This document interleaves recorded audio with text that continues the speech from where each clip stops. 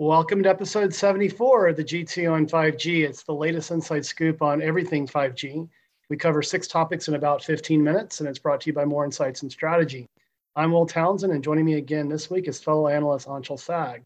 Let's get started with my first topic. I want to talk about T-Mobile. So T-Mobile announced its 3Q earnings this week, and I dug into that release. I don't really want to talk about the financials, but I do want to talk about its fixed wireless access business. So this was launched several months ago, and what Mike Sievert, the CEO, reported was that T-Mobile is on track to serve almost 500,000 subscribers by the end of the year, and they expect by 2025 to serve 7 to 8 million. Not surprising to me with respect to the profile of customer. It's primarily rural, and also folks that are frustrated with their broadband cable service. So, and I've spoken to fixed wireless access and its the opportunity for it to be an element in helping to bridge the digital divide. Now, the big question is, how is T-Mobile doing overall in building out its enterprise services portfolio? I've spoken to this in the past. Everyone knows, I believe on the planet that, T-Mobile was historically, very consumer focused, very disruptive there. With Sprint, that brings some business acumen. I've spoken to that as well. But I think fixed wireless access, from my perspective, is their crawl before their walk and run. And I do expect that they will lean into, the resources that Sprint has brought with the acquisition. I'd like to see it happen a little bit sooner. Sprint had invested quite heavily in its Curiosity IoT sort of solution in a box. And I'd like to see some movement there, and also solutions that will scale up from the mid market into the larger enterprise space to compete with the likes of AT&T and Verizon. So from my perspective, this is a great start. I believe the goodness with FWA again is helping to bridge that rural digital divide. But I'd like to see more. But would love to get your perspective. Yeah, so as you can see, I was playing around. This is actually their 5G fixed wireless gateway. Mm-hmm. I've been messing with it here in San Diego, but the issue is that I think that the network itself is not quite where it needs to be yet for fixed wireless to necessarily be all things to everybody. Mm-hmm. I think that it does have potential to solve people's problems. I've seen people tweet about how they kicked spectrum to the curb, and they live in a place where they can get 300 to 400 megabits per second on T-Mobile's mid band network. Mm-hmm. So I think there's definitely some improvements there, and I think there are also people who could benefit from just the low band alone, because there are people who live in places where they still have ADSL. Mm-hmm. And that's the best that they can get. And that's, capping out for them at 10 to 20 megabits. So I still think there's a lot of opportunities, but I think to some people's points, there needs to be better equipment out there. Right now, only there's one Nokia device, which is what I had in hand over there. Right. And there was a new announcement that just came out that Netgear now has a mesh 5G device with an external antenna plug-in, which I think is a big deal, because I think that's a big opportunity for people to have better signal and to really have a true fixed wireless deployment. I think these devices are a way for people to get relief quickly and for T-Mobile to deploy quickly, because they're very easy to deploy. Yeah. But I think long-term, you're going to want people to have slightly more robust antennas and more fixed wireless solutions. Yeah, I would agree with that. A couple of additional points before we move to your first topic. Mike Sievert spoke to the fact that the claim was that T-Mobile actually grew its FWA footprint at a greater percentage than Verizon. Verizon's been at it a heck of a lot longer. So I found that was quite interesting. And the other point that he made was that with the scale up, and 500,000 subscribers given the launch, that's a pretty awesome achievement from my perspective. But at the same time, he said that the network capacity is keeping up with the growth. with their FWA business. But to your point, I agree. There aren't a lot of solutions out there. You mentioned Nokia. That's the private label that T-Mobile's deploying right now. But that should grow and change over time. But I think it's a great start for T-Mobile. I would like to see some more, growth and maturity in their enterprise portfolio. That should come in time. Again, you've got to crawl before you walk and run. But let's move to your first topic this week, and this is quite alarming. You and I both caught this earlier in the week, but there was a warning issued by the FCC around C-band and its potential interference with the safety of aviation. And there were some additional announcements this week from carriers. So I'll let you take it away. So the clarification is the FAA made this notice, which is interesting because it kind of conflicts with what the FCC is doing on spectrum availability. So the notice came out 2 days ago, and it was basically saying that there are issues with interference for the aviation industry pertaining to the deployment of C-band mid band spectrum in the 3.7 to 4 gigahertz band. Now the issue is that Verizon and AT&T are both slated to start rolling out their C-band spectrum December 5th. And the issue with that is they can't roll out this spectrum now that the FAA has come out with this statement. And they're starting to discuss now how they can mitigate this issue. But the fascinating discussion around this is both AT&T and Verizon's mid-band spectrum that they acquired to the tune of around $70 billion or $80 billion actually is in the lowest part of that C-band chunk of spectrum. So it's even less likely to interfere with the avionics equipment that planes are using for ground radar. So it's a very fascinating discussion. I tried reading the report that the FAA based their findings on and the reason why they made this statement. It's a report from 2020, which means it's over a year old, and that this wasn't addressed a year ago when it could have been, which means that either the FAA or the FCC are dragging their feet in solving this problem. And the other issue is this spectrum is really crucial to Verizon and AT&T's 5G strategy long term. Absolutely. And currently, the Wall Street Journal is reporting that AT&T and Verizon have both delayed their spectrum rollout until January of next year from December of this year, which is only really a month delay. And I think that's probably to give everybody a chance to realize what's going on and whether or not there are real concerns right now. But also to potentially give themselves more time to figure out their own thing. But I have a strong feeling that all the carriers are fairly aware of what the situation is. And, we've seen the 5G Americas group come out with a paper not a few months ago, kind of addressing this issue as well. But I will say that it's spectrum interference is a very complicated issue. And it seems like from the 220-page document that I skimmed through, I tried to read it, but it's 220 pages, a lot to read. It seems like there are some valid points in terms of interference, but some of those points, the interference is below thresholds, and in some cases it's above.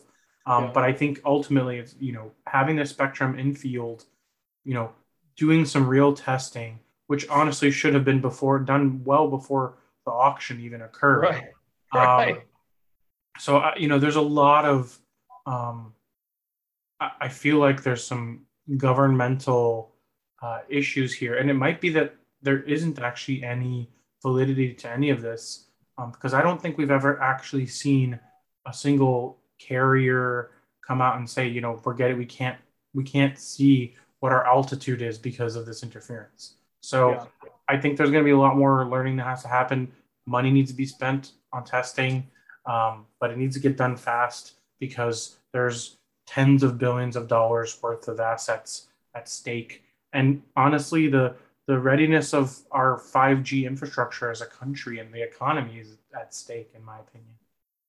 Yeah, I agree. And boy, if I was Verizon reading that, that report, I would have been freaking out, right? Because I mean, they're the ones that spent the most, within the C-band auction.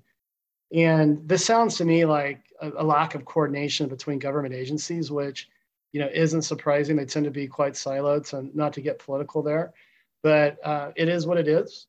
And this is very late breaking news. It kind of caught you and I off guard earlier this week, and I'm sure we're going to see a lot of developments come out of this, and it'll be interesting, to report back on possibly a future podcast. But let's move to my second topic this week. And I'm going to give some credit to Enterprise IoT Insights and Sean Kinney, editor-in-chief with RCR Wireless. That is a sister site of RCR. And there was an article written about Verizon's sort of view on the IoT opportunity. And the article was pennies to millions. And, we do have Bill Curtis in our firm that's an IoT expert. So I'm not going to go too deep there because that's really his purview. But really where I want to focus sort of my insights on are around the monetization claim there. And as I read through that article and, read through what this Verizon executive was stating, and I don't recall that person's name, so I apologize for that. But it really, to me, the conclusion that I kind of gained from that article was, Verizon feels like, from a cost perspective and an operational life perspective of these sensors, the technology has gotten to a certain point where it can support monetization. And that really reminded me of the whole, sort of dumb pipe attitude that, honestly, all of the carriers, I think, on a global basis, really, we're focused on within an LTE world. And, the over-the-top application providers were able to sort of ride that investment in $1 billion of infrastructure and really monetize that. Now, I don't believe that's going to happen in a 5G world. The operators, they realize that, we're seeing all of them globally incubating proof of concept labs, funding startups, and are really, trying to find that next really, really compelling use case. But, I was sort of left with, show me the money, because it's not just about, operational life and cost. It's about building an ecosystem. But would love to get your insights here, buddy. Yeah, I mean, I think that Verizon as a whole is pivoting towards business harder. They already are a very business heavy company, even though if you look at their revenues, consumer is still bigger for them considerably. I think Verizon is pivoting towards business applications, and that's why I think they're talking more about IoT as a big opportunity. Sure. I just think that they want to start offering more services and features that are business focused, and that's all IoT, right? Sure. IoT for consumer, it's very thin margin, but when you have massive scale on a business enterprise application for IoT, then it's an entirely different game. And I think they realize that there's tons of opportunities to place sensors within an enterprise to improve that enterprise's intelligence, profitability, and readiness, Sure. or a multitude of things. So I think it's a long, long discussion. But I think Verizon sees it as an opportunity to grow their business, specifically on the business side. Yeah, no, certainly. And, IoT is going to play a big role in, factory automation with 5G private networks and that sort of thing. I mean, the predictive capabilities of determining if a machine is, out of sync and, getting, replacing a part before it actually fails. And that's going to keep, production lines up and, production very, very smooth. So, absolutely. It's a huge opportunity. I guess for me, it was like, where's the beef? I didn't see a lot of the detail behind the monetization, but it'll be interesting to kind of keep tabs on that and see how they develop that program overall. But let's move to your second topic this week. And it's no surprise that T-Mobile has been the first to 5G standalone. And you want to talk about something related to that. Yeah, so this is kind of a development along that path, but it's actually, I would say, more an evolution of both its ability to do carrier aggregation as well as its ability to do standalone. So T-Mobile announced that they were able to achieve uh, download speeds of almost 5 gigabits per second, 4.950 gigabits, which means that I believe that's the fastest we've seen to date on a commercial network. And this is a combination of their 2.5 gigahertz band 41 and their millimeter wave band N260. And what's interesting about that is it's a combination of mid band and high band. We've seen a lot of low band and mid band and low band and high band. We haven't seen much mid band and high band, which is interesting because those are both very rich in spectrum and in throughput and in capacity. So having those two combined shows how powerful T-Mobile's network truly can be in places where they deploy both millimeter wave and mid band. And this bodes well for companies like Verizon as well, because Verizon has a very big millimeter wave footprint, and they're spending considerable amounts of money on C-band to ensure that they have a good mid-band deployment as well in terms of coverage. So, this bodes well for T-Mobile as well as Verizon and possibly even AT&T users. But it's funny because T-Mobile made this announcement and they kind of gave us an idea of how fast this can really be. But it's funny because in my mind, I think this is almost more interesting for Verizon just because of how much millimeter wave they've gotten already deployed and plan to deploy. Yeah, absolutely. When you look at sort of T-Mobile's priority, it's been low band, right? Because they want to provide ubiquitous coverage, and then followed by mid band.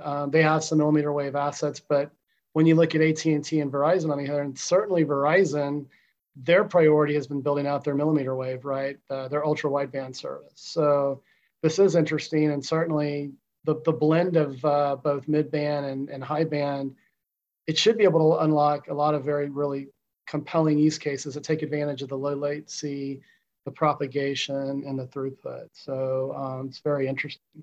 But let's move to my third and final topic this week. And the space race continues to heat up. So the FCC approved Boeing's ability to launch low Earth orbit satellites to deliver broadband communication services.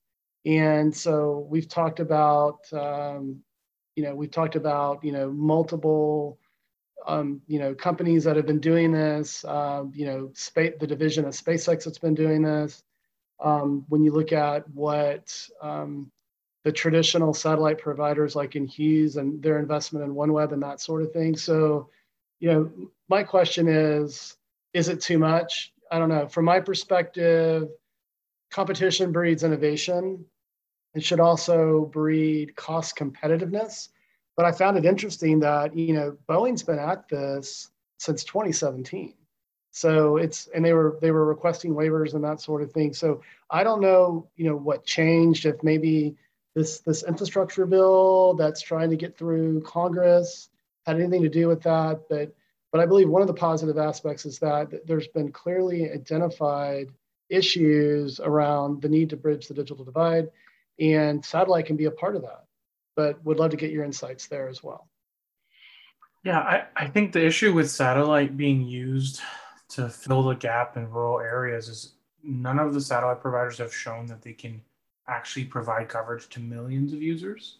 And there are millions of users who are disadvantaged in rural areas. So, if they can all serve a couple 100,000, that doesn't really solve the issue.